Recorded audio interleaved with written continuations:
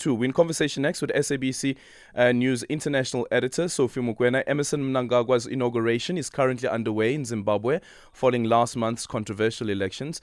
Mnangagwa's party, ZANU-PF, emerged as the winner, securing more than 50% of the total votes cast, while the leading opposition party, Citizens for Coalition for Change, achieved more than 40% of the votes. However, what is puzzling about today's event is that only 3 SADC presidents managed to attend the presidential inauguration. Sophie Mokoena now joining us on the line. And I guess this is going to be the story as well, is why is the SADC chairperson not there? Why is the Troika chairperson not there?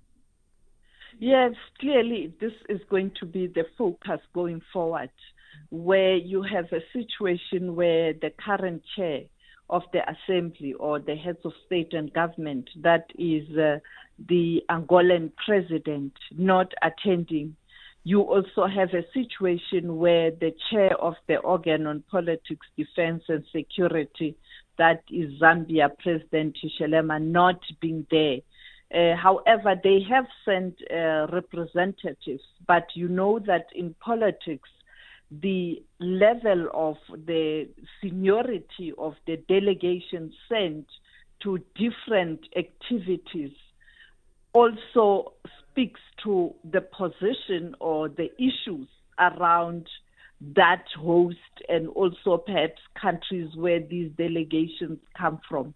And therefore, people will also make some analysis in terms of why only the 3 heads of state. And clearly, Mozambique, it is all about SWAPO relationship with Frelimo relationship with the ZANU-PF and also South Africa, the ANC with the Liberation Organization, even though ANC is not a traditional ally of ZANU-PF, it was the other party, ZAPU. Yeah, and Namibia, because Namibia, if memory serves me correctly as well, they had issued an observer mission statement that contradicts what the SADC observer mission statement came up with in terms of their findings of the elections. Yes, SWAPO, the head of state of Namibia, Hage Geingob, did issue a statement congratulating President-elect at that time and now the President of Zimbabwe, Mnangagwa. But now, many of us, we expected him to send or to come in person because of the same issue of the relationship in relation to the liberation organizations. But he didn't pitch. And therefore, like I pointed out, it's DRC. And DRC really doesn't matter. I mean, DRC is part of East Africa as well. It's part of the Great Lakes region. And 2, you know that they are also going to elections, and the leader of the DRC is battling to assert his authority in the DRC. We are now dealing with a massacre in Goma, where his military massacred people in Goma last week. There's an investigation. So there's no honor, there's no glory in terms of him being there.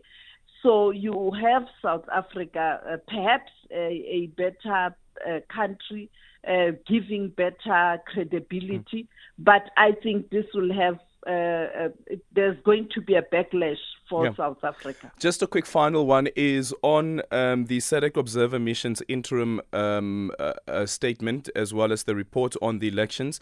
Is it known as yet how that report will be tabled before Troika and what processes will unfold?